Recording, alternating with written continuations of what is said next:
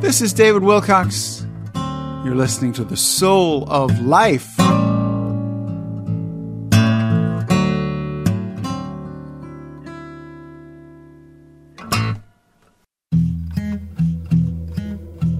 Where this works is literally in making connections in the brain. It's the only thing that's approved by the FDA to treat suicidal ideation. Today on The Soul of Life, I speak with Dr. Patrick Oliver, an emergency room physician that left the ER to start his own ketamine infusion clinics because he saw a need that no one else was filling to offer life-saving treatment to people suffering from severe depression. I didn't believe him. I was like, there's no way it works this well. He's like, no, it does. I flew out, I talked to his patients, and I'm like, holy shit. This is just, I mean, it works like nothing else you've ever seen. In 6 infusions, somebody 20, 30, 40 years down, somebody's suicidal with a plan and a time and a date, and they're just better. We talk about how ketamine works in the brain. It's not an hallucinogen, but it does alter people's perception. Dr. Oliver says the goal of ketamine infusion is partial disassociation, a separation of your sensory experiences from your mind's supervision of them. The alcohol equivalent would probably be buzzed or tipsy. Oliver strongly believes that psychiatry's current standard of care, offering things like Wellbutrin or Zoloft or Paxil, the so-called first-line antidepressants to patients with acute suicidality, is dead wrong. After I saw it, I could not do it. Nobody was helping these patients. We discuss misconceptions some people have about what depression really is. Some people think that depression is sadness, and unfortunately it is not. It's not a situational sadness. It's a delta between where you should objectively be feeling and where you do feel you are. Dr. Oliver is expecting to publish his first set of data from the treatment at his clinics since they opened in 2017. And he discusses the safety of ketamine even in treating severe depression that's co-occurring with substance abuse. The suicidal ideation just seems to go away. The depression seems to go away. Welcome to The Soul of Life. I'm Keith Miller. This is episode 13 of season 3, using ketamine to treat depression. It's really going to be a very impressive evolution in psychiatry and psychiatric treatment and save tens of thousands of lives. I'm Keith Miller, and my podcast, The Soul of Life, is here to help you remember who you really are. I'll bring together people who have gotten off their treadmills. I'll have conversations with athletes, musicians, doctors, scientists, healers, and entrepreneurs to discuss the fascinating edges of our knowledge in neurobiology, psychology, and physics. This is The Soul of Life. Have you ever been in a position where you know that you or your family member really needs emotional support or marriage enrichment, but you find out how expensive it is to get access to high-quality, out-of-network professionals? Well, I've created the Soul of Life community just for this. At community.souloflifeshow.com, you can join for free and be part of a network of caring and supportive people having conversations that can bring healing to your soul. It's there that you'll find access to psychoeducational courses to deal with stress, anxiety, and relationship conflict. For example, right now I'm offering a 7-week immersive course for couples called Mindful Marriage that walks people through a mindfulness-based stress reduction curriculum I designed that really gives couples in conflict a map towards stability, trust, and deeper intimacy. Just go to community.souloflifeshow.com, check out the courses, and join for free to be part of the Soul of Life community of learners and soul seekers.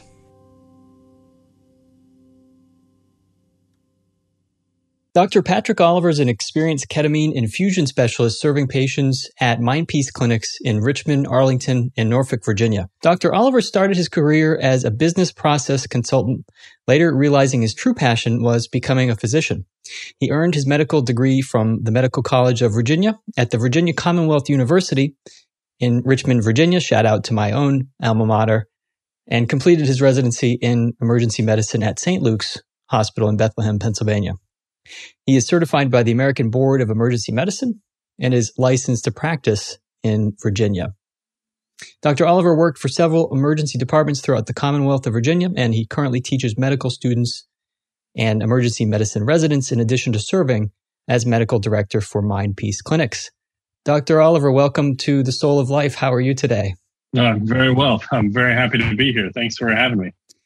Yeah, it's great to see you. We spoke a couple years ago, back when I think Spravato which is the nasal S-ketamine nasal spray. Ketamine was just coming out, and I was working with a physician in my clinic, and we were thinking about, is this something we can offer our patients? And so, you and I, you were very nice enough to speak to me about how you run your clinics, and I was very impressed with not just the amount of information that you know about this subject, but the way that the care that you give to your patients. So I'm really happy to talk to you today about ketamine and what you're doing at your clinics at MindPeace, but also just kind of what's out there for people, so people can understand how this works. Absolutely. So yeah, maybe you can start us off by talking generally about, what is ketamine infusion and how it works. What is it used for? Yeah. So ketamine is a dissociative anesthetic. So at high dosages, it's used both in children and adults to put people to sleep.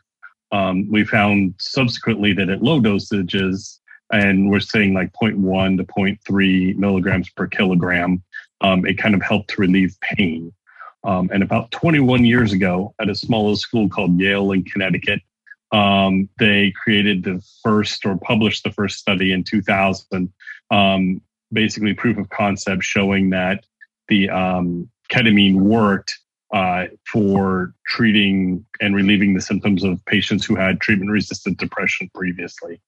And subsequently, there's been approximately 300 studies that are either in process or published, as well as an American Psychiatric Association consensus statement in 2017, basically stating that A, this works, and B, it should be tried for patients. Yeah. Unlike other drugs, let's say, I was going to say street drugs because ketamine is also a street drug, but it's used widely in medicine.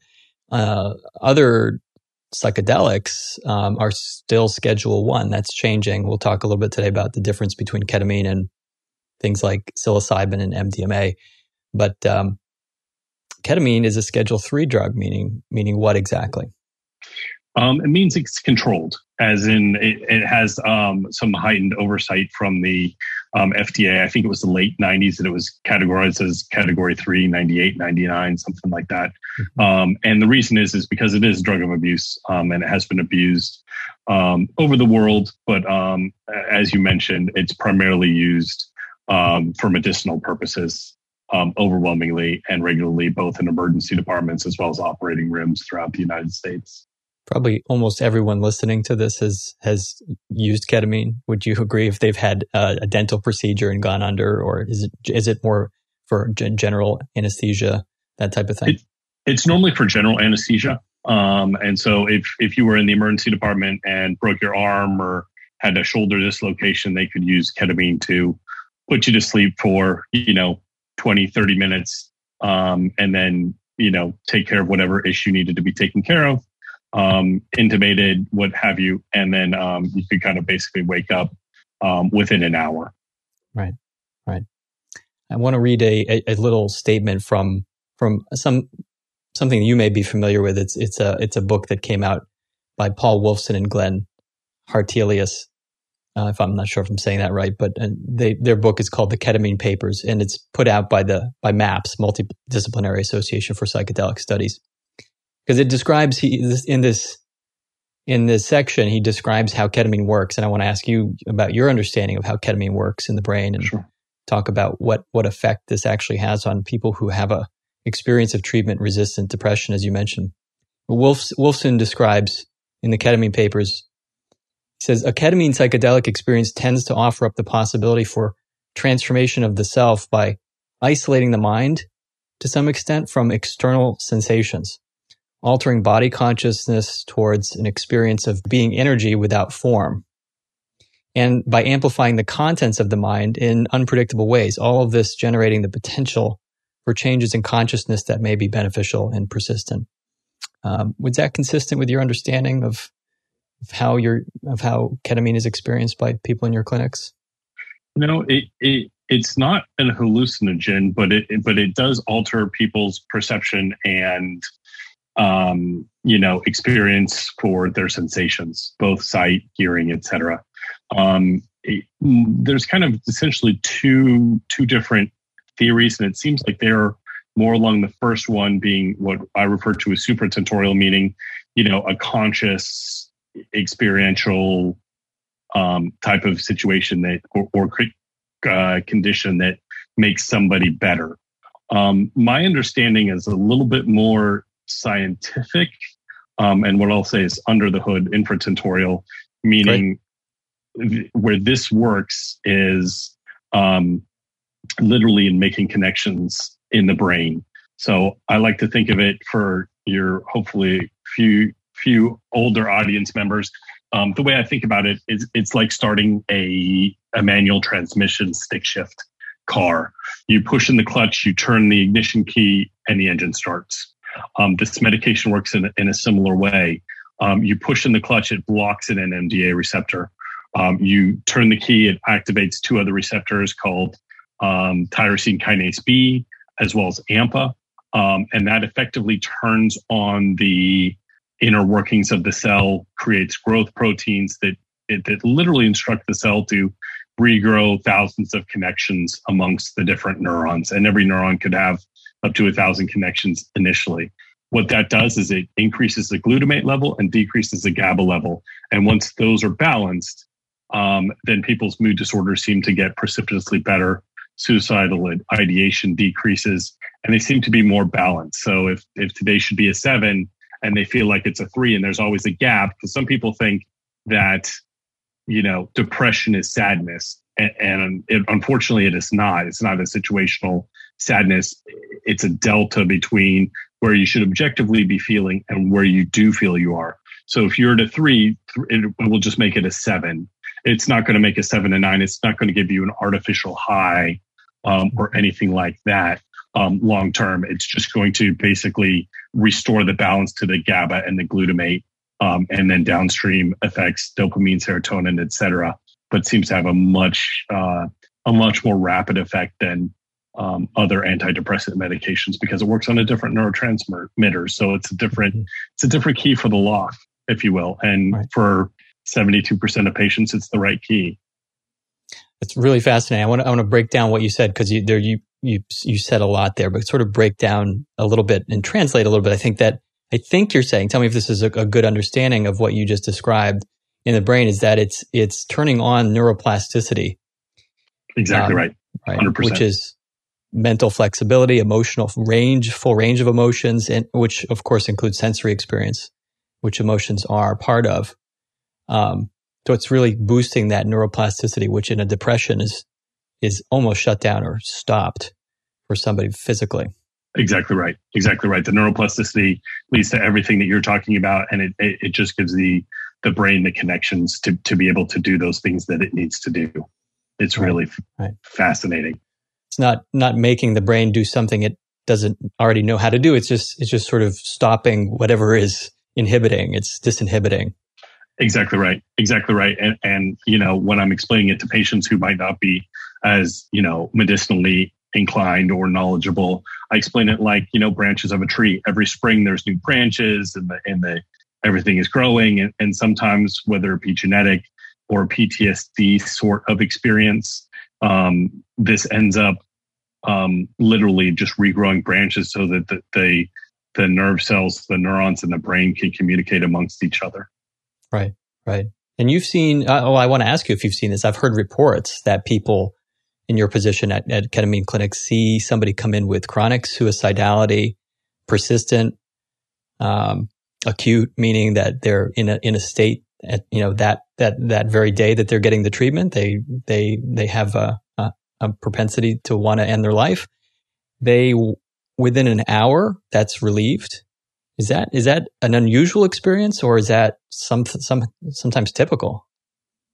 No, I mean, we are about to publish our data, which is a fact that you and I haven't really talked about yet, but we are showing at 6 infusions, and it can happen within hours or even minutes. Mm-hmm. I mean, it really is impressive, and the data has borne this out in multiple different studies, including Columbia Presbyterian has a very good study on how rapidly that this absolutely can occur.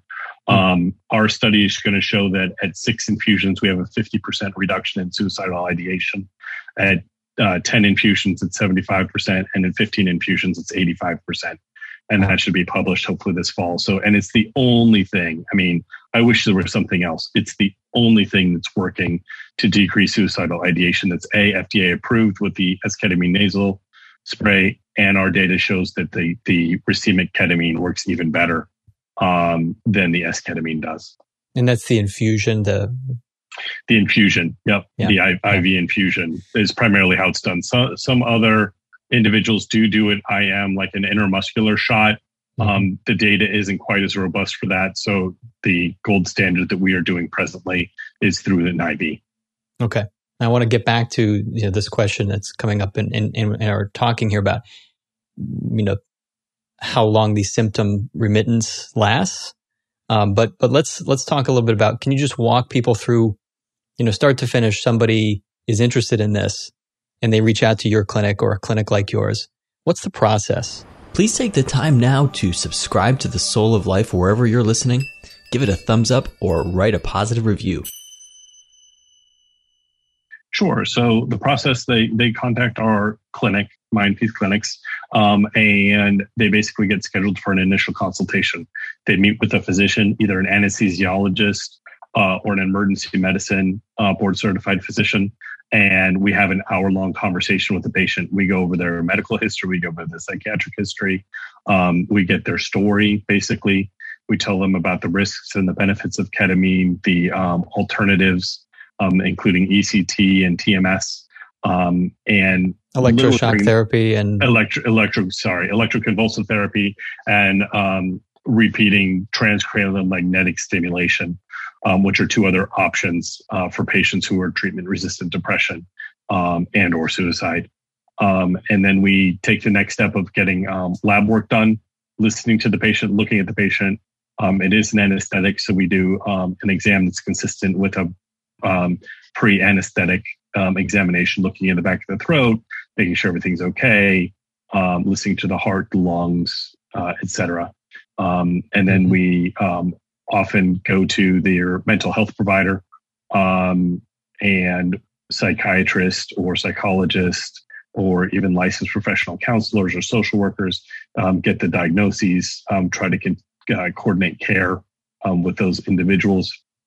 And then once we review their labs, they come in for an infusion. The infusion time is about 90 minutes. It's about 15 minutes to set up, to do some basic validated scales just so we can track their progress, like the PHQ-9, the Patient Health Questionnaire 9-question version, the GAD-7, which is generalized anxiety disorder, 7 questions to assess that.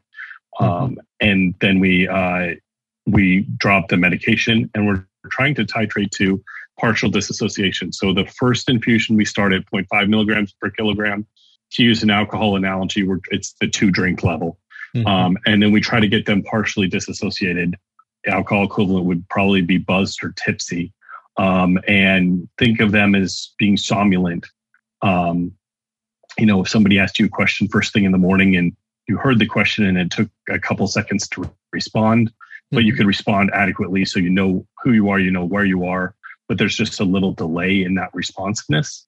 That's where it seems like we have the most efficacious use, and probably secondary to saturating a certain number of receptors so that we get the response that we want and need.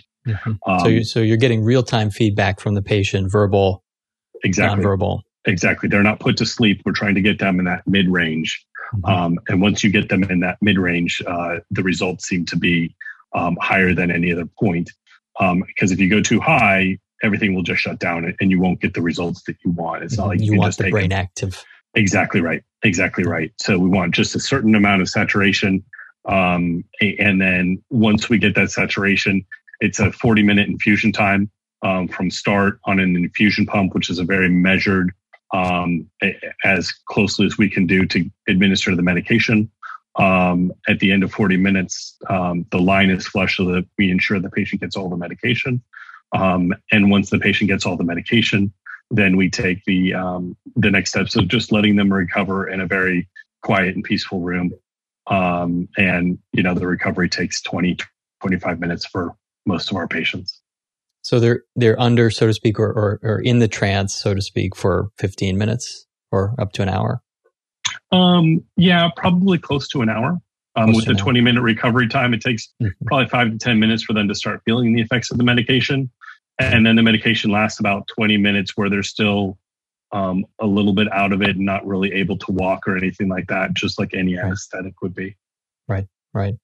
In my conversations with some other folks, like notably Dr. Michael Mithofer, who's the lead investigator on the MDMA, FDA's approval of MDMA for studies, which is has been a groundbreaking achievement in and of itself, as some people would know.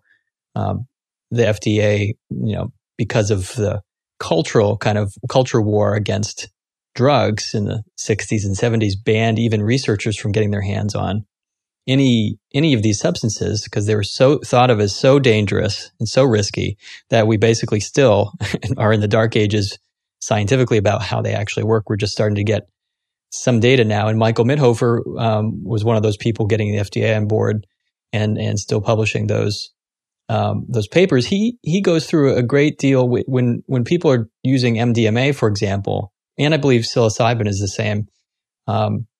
There's a lot of discussion about set and setting. This idea of, if you're passed out in your friend's bathroom and all alone on a dark and rainy night and you're high on Special K, you may have what we'd call a bad trip. Versus if you're with someone who is speaking with you and is a caretaker and has spent time to get to know you, is empathetic, and is holding your hand, perhaps even, some appropriate physical touch, and is nearby and you're supported, that tends to have a good effect with these sort of psychedelic treatments. Do you agree that that's important, or is that less important with ketamine? It seems less important.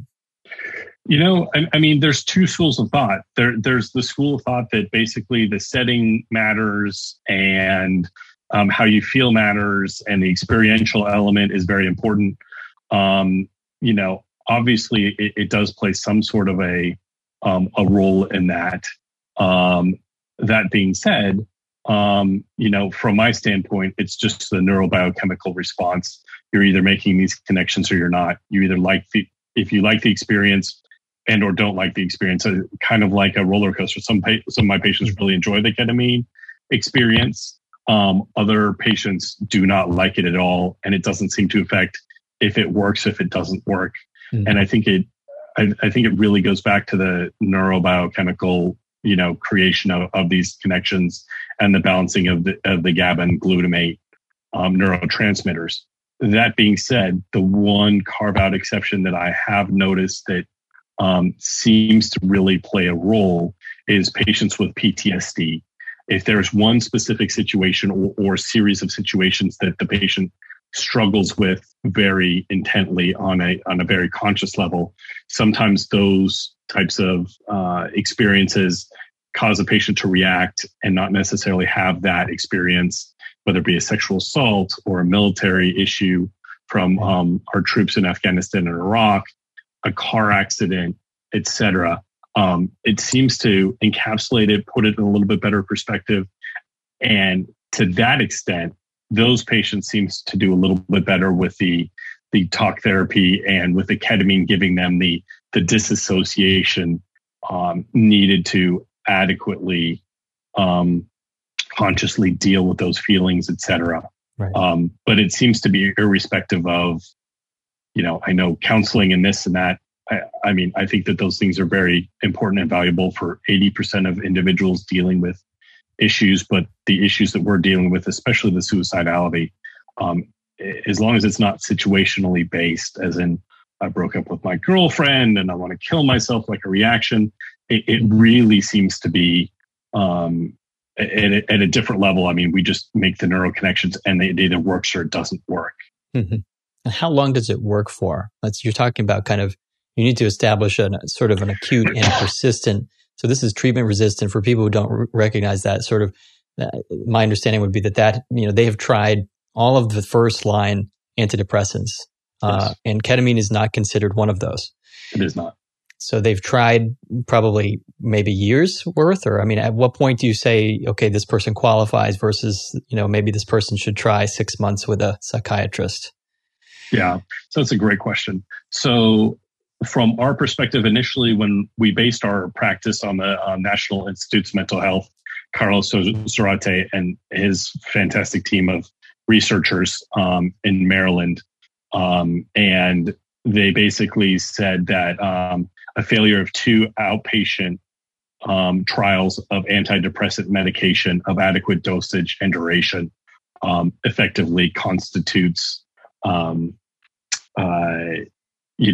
treatment failure or a treatment resistant patient. Right. I think it's evolved a little bit, both in our practice at Mindpeace, as well as I think throughout the nation, because the S-ketamine nasal spray, the Spravato, got FDA approval for both treatment-resistant depression, major depressive disorder, as well as suicidal ideation and gestures. It's the only thing that's approved by the FDA to treat suicidal ideation.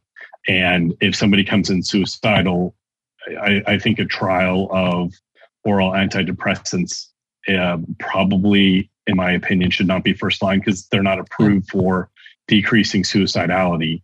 And I think that the challenge that I have, I mean, we've been doing it for, since 2017. So at this point in time, more than 4 years worth of time that we've been practicing.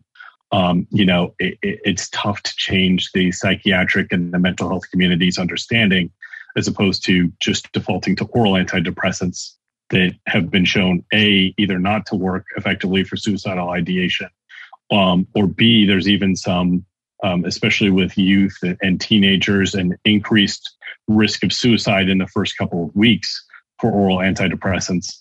I mean, I believe ketamine should be a first-line treatment because it's the only thing that's been shown to work. Right. And to your knowledge, is it Spravato or Spravato? I think it's Spravato. Spravato with an O at the end. To your knowledge, is Spravato available typically at emergency rooms? So, to the best of my knowledge, it's not available in any or many emergency departments. That being said, the team at Johnson & Johnson that's responsible for marketing this medication just got approval this year, 2021, to actually start speaking with emergency physicians. And hopefully in the not too distant future, either ketamine and or S-ketamine will be available. At this point in time, ketamine is available for emergency physicians. It's on the World Health Organization list of essential meds and is present in every emergency department in the United States. They're just not using it for suicidality. They're just not using it for this indication. And, that might change in the next 3 to 5 years, I would hope. Yeah. I am always hesitant to sort of sound like a drug representative and say, advocate for drugs. Generally speaking, I think we should be cautious about it and try to use a holistic approach. But the results that you're referring to sound life-saving, similar to how Narcan is available now and widely in ambulances and emergency responders for opioid overdose. It seems like this drug, and I thought it was Janssen, but you're saying it's J&J that makes. Janssen is a subsidiary of Johnson & Johnson, so it is Janssen Pharmaceuticals. Okay. Most patients or individuals are just more familiar with the Johnson & Johnson brand. Makes sense. That makes sense. So back to, and these are technical questions. I want to sort of get through this a little bit and then talk a little personally about your career and why you got into this field and what you're getting out of it too, right? Working and seeing these results with people. How long does it last? Is there any risk of boomerang? Like depression gets worse? Like alcohol is known, like people for millennia probably have turned to alcohol to self-medicate depression. And we know that makes depression worse. Yeah. And alcohol is a depressant. So obviously that's not a good option. It's interesting. Ketamine obviously has a stigma about it because of its history of being used and or abused by individuals recreationally. And what we have come to find is that, we've treated alcoholics and heroin abusers and cocaine users and marijuana and you name it. We've treated these patients, and there doesn't seem to be any addictive potential, or at least realized addiction elements at the dosages that we're using for treating these patients, which is very helpful, especially, because we're midway through an opioid epidemic. And at your clinic, at Mind Peace Clinics, do you do some sort of screening for people with addiction history, or are you saying really even if somebody has an addiction history, maybe that makes them even more indicated that this could actually help them with the addiction? Yeah, so there are clinics, especially Clarity Clinic in Las Vegas, that has been treating addiction for rapid detoxification. Alcoholics have been treated in hospitals with ketamine for acute withdrawal syndromes. And there's starting to be a growing amount of literature on that topic. We rarely focus on the addiction potential because we primarily focus on mood disorders, migraine headaches even, and chronic pain like your CRPS, your RSD, your fibromyalgia type of patients. That being said, like the suicidal ideation just seems to go away. The depression seems to go away. And there's about a third of people that need booster infusions on a regular basis. But our literature that's about to be published is showing a 38% remission rate. So we're taking people that have been depressed for 20, 30, 40 years, and that depression just goes into remission. I always do kind of think about it like an alcoholic type of thing. You always have the potential for the depression or suicidal ideation to come back, even an alcoholic with a 20-year chip of being sober, still would consider themselves an alcoholic. Like this is a chronic disease, and we're offering remission. But a 38% remission with people that have been treatment resistant and have tried everything else really is an amazing number. And the percentage of people that respond with a 50% improvement in their mood on validated scales is 72%. So basically 3 out of 4 patients that I see are, getting better. Right. And just to put it in perspective, I interviewed a psychiatrist back in season 1, Dr. Joel Bernanke, and he made a really interesting comment about people's skepticism of the efficacy, the effectiveness of psychiatric medicines. That often they're quite low when you look at the results of Zoloft, for example. The effect size is the effect is very low, and we still prescribe them at a huge rate. And you're citing a number like 38%. Somebody may say, well, 38%, that's kind of low. Actually, there is in general medicine, and you would know this more than I would, but Dr. Bernanke made the comment, like in cardiology, for example, nobody says, if the first cholesterol drug doesn't work for you, nobody laughs it off and says, why do you go to a cardiologist? Usually you're trying multiple things. Everybody's different. You may try 3 or 4 drugs or a combination of drugs for multiple things. And we do that all the time in general medicine. So there's no drug that's 100%. It's true. And I mean, and keep in mind our patient population that excuse me, that come to our clinic. I mean, they have tried 10% have tried ECT. There's a certain percentage that have tried TMS. And I mean, these are patients who failed other things, talk therapy, cognitive behavioral therapy, multiple rounds of medications, being it benzodiazepines and antidepressants, SSRIs, SNRIs, mood stabilizers.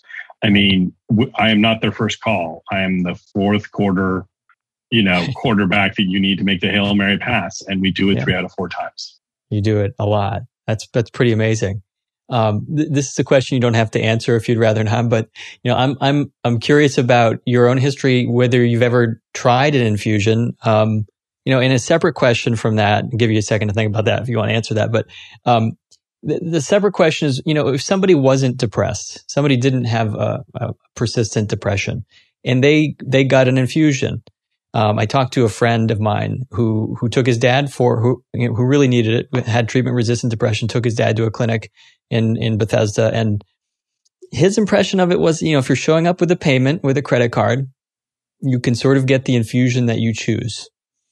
And there are, as you would probably know as well, that there are clinics out there like that. So, if somebody did that, we're not recommending that, but is there the same effect to, for example, I'm even wondering, would the research eventually one day say, well, wait a minute, what about cognitive decline, normal cognitive decline? Why not use ketamine before depression for normal, maybe age-related or performance issues? Is there an effect for that? Is there a demand for that? Well, let's start with the first one. I have not used ketamine recreationally and or having it given to me by a physician. It's just not my thing. I'm also the type of guy that hasn't smoked a cigarette. That being said, I have a nice little bourbon collection, so I guess I just choose my vices a little bit differently. When you look, could it enhance performance? It's possible. I haven't seen any data on it, but I have had one patient and he did the Lumosity, neuro challenging questions and so on and so forth. And he said his numbers went from 900 to 1200. And which is, after doing it for several years and doing 6 or 8 infusions with us.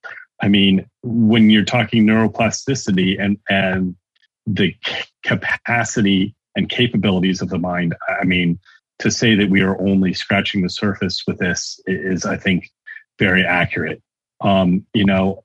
It's a medication that's controlled, and I think it should be controlled appropriately, and it can alter somebody's mind and somebody's perceptions. And, driving, after doing ketamine, for the first, 12 hours or so, maybe even up to 24 hours, we instruct our patients not to drive or operate any heavy machinery. It's a mind altering medication. And when you're dealing with that, I think it should be done appropriately in a physician's office with a physician present to the same standard that's done in the hospital. That being said, you definitely brought up a challenge in the community that does this, and the American Society of Ketamine Physicians is starting to address it, being like, there's a whole bunch of different people doing this, and they're doing it to a whole bunch of different standards. And at MindPeace, I like to believe it and really truthfully know that we are doing it to one of the highest standards that's done in the nation. That being said, there's CRNAs that are doing this and opening up clinics throughout the nation, and they have no psychiatric training at all. Mm-hmm. And there's individuals, it is a fee for service type of thing, and like any conditions, when you're giving money for a service, there's some incentive for an individual to give the patient what they would like. I've been around long enough to understand that that's often not in the best interest of the patient. Giving an antibiotic for a virus is not helpful for a patient, even though it might make them feel better. It doesn't fix the problem and could potentially cause other problems. So I think that as a physician, you need to be an individual strong enough to be like, listen, I don't think this is in your best interest. And both you and I need to agree that this is the right thing for you to do. We have had patients, we have been approached by even a physician saying, hey, she wanted to experience this and ayahuasca and everything. And we politely declined to honor her request. And, some patients just truthfully aren't sick enough for this medication, or haven't tried other options. That being said, it doesn't seem that there's been any harm from patients who are not responsive to our medication. It does not seem to worsen their depression. It does not seem to exacerbate their suicidal ideation and or anxiety. And are people sometimes in that 38% number that you mentioned, is that in remission without any further doses, or are they still without any further dosage? So that's the best outcome, right? No further doses needed. Yeah, 38%. So almost 4 out of 10 patients are having prolonged remission. Wow. They're just better. Wow, it just fixes them. Yeah, that's amazing. I interviewed Bessel van der Kolk, who many people would know as right now. I think it's the #1 best-selling book in nonfiction New York Times at least, The Body Keeps the Score. And he's publishing what he thinks is maybe his last paper, but he thinks it's his best paper in his words. And it's on MDMA and the research there with PTSD and MDMA treatment, otherwise known as ecstasy. And his words were, holy shit. Like, that's how he summarized the study is holy shit. And it's like the results. And it's, like you said, I mean, we have to emphasize that holistic care is really the gold standard. And this is a lifetime journey of things. It's not a one-shot thing. And definitely not trying this at home or with your local neighborhood drug dealer. This is something you don't do yourself. But his words were profound. Holy shit! Like, this stuff we're really onto something, and hopefully the body of knowledge continues to grow. Yeah, and I think it's important to talk about the psychedelics, and at least the preliminary research has been very positive.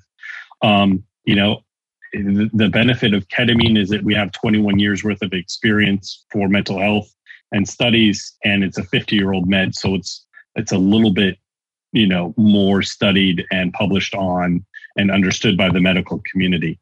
That being said, I think it's going to be fascinating to learn the neurobiochemical pathways by which the ayahuasca, the MDMA, the psilocybin work, if it's the same, if they're having, better results than ketamine, but it's definitely going to be an evolution in the next 2 to 5 years where we're going to have hopefully a pretty significant greater understanding about how these, medications and substances work to, affect the brain, and the mind specifically. And it's really going to be, I think, a very impressive evolution in psychiatry and psychiatric treatment, and hopefully theoretically save tens of thousands of lives. I mean, we're talking a suicide rate right now of plus or minus 50,000 a year, and 17.8 vets a day. So I mean, we're talking about bringing that down to like 7,500 and 2 to 3 vet deaths a day. I mean, United States veterans. I mean, these numbers, even with the ketamine, before we get into the psychedelics, I mean, can have, an impressive change in how patients are treated and how efficaciously we deliver this treatment to them. Thank you, Dr. Patrick Oliver, for being here today with me on The Soul of Life. Is there anything you want to share with people? Where can people find you and find out more about what you offer? Sure. 2 things. One, I wanted to address one question that we didn't get to. Yeah. And that's why I got into this. And the real simple version is 5-6 years ago, there was a patient that came in, a mid-30s individual, into an emergency department in Southside Regional in Petersburg, Virginia. And she'd literally been suffering with depression for years. And on a beautiful crisp fall morning, she went out into her shed and shot herself in the head. Mm-hmm. And I tried to convert her husband from understanding she's dead and possibly donating her organs before he realized how his whole world just shattered, leaving 2 children behind that are approximately 8 and 10 years old. And unfortunately, I couldn't do it. And I was like, if there's anything that I can do going forward to make somebody, to fix this, basically, then I'm going to do it. And spoke with a buddy from college's brother who was doing this out in Seattle. And he said, I was like, how did you get into this? He's like, some guy called me up and said, hey, will you give me a ketamine infusion? And I said, no. I was like, well, then how did you get into it? He's like, wait. I was in a study at the National Institutes of Mental Health. I was depressed for 20 years. This is the only thing that's worked. I mean, he told me how well it worked. And just like you were saying, this guy, I was like, I didn't believe him. I was like, there's no way it works this well. He's like, no, it does. I flew out, I talked to his patients, and I'm like, holy shit. I'm like, this is just, it works like nothing else you've ever seen. In 6 infusions, somebody 20, 30, 40 years down, somebody suicidal with a plan and a time and a date. and they're just better. And now they're working. Now they're doing this. I mean, it's how do we impact people's lives? If people are either in this spot or know somebody who might be in this spot in the Commonwealth of Virginia, and we're actually coming to San Francisco in the next couple of months, patients are willing to reach out to us. It's mindpeaceclinics.com. And we're more than happy to take it from there, and they can start doing their own research a little bit on the web and getting kind of the feel for this. And there's an American Psychiatric Association consensus statement saying to do it. I mean, there's a growing body of knowledge, but we're happy to talk to any patient who might be considering this, and especially if they're suicidal. We should hopefully be one of their first calls.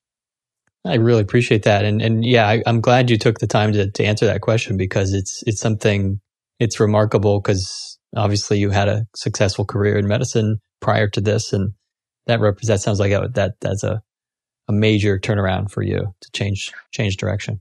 I couldn't not, after I saw it, I could not do it. Nobody was helping these patients. And I was like, I mean, you go into medicine to do no harm, but not doing this would have been harm. And so there's more than a few arrows in the back, and, wounds, as you know, that the medicine community doesn't necessarily like change very much. And they're a little adverse to it. I mean, everything from hand washing to realizing that H. pylori was causing, issues in people's stomachs. Right. But the simple version is we persist and we publish literature and we evolve and we care for the patients better subsequently. And follow the data. And once you follow it, you're just going to see the results. Very cool. Very cool. Well, I hope we get a chance to talk more and speak, and definitely we'll put information about Mind Peace Clinics on the Soul of Life website at souloflifeshow.com. Thank you, Dr. Oliver. Hey, thank you so much for the opportunity. And I look forward to working together with you in the future. Hey, I've started a community for Soul of Life fans interested in talking about episodes or getting more information about some of my teaching on IFS, mindfulness, and relationship growth. Head on over to community.souloflifeshow to get access to this group of really cool people just like you who care about the show and want to talk about episodes or hear more, get access to courses, and support each other through life. That's what this is all about. Please leave an iTunes rating for the show and subscribe now wherever you listen to get more soul in your life. I like it, and it's not harsh to my eardrum. All right, I will go.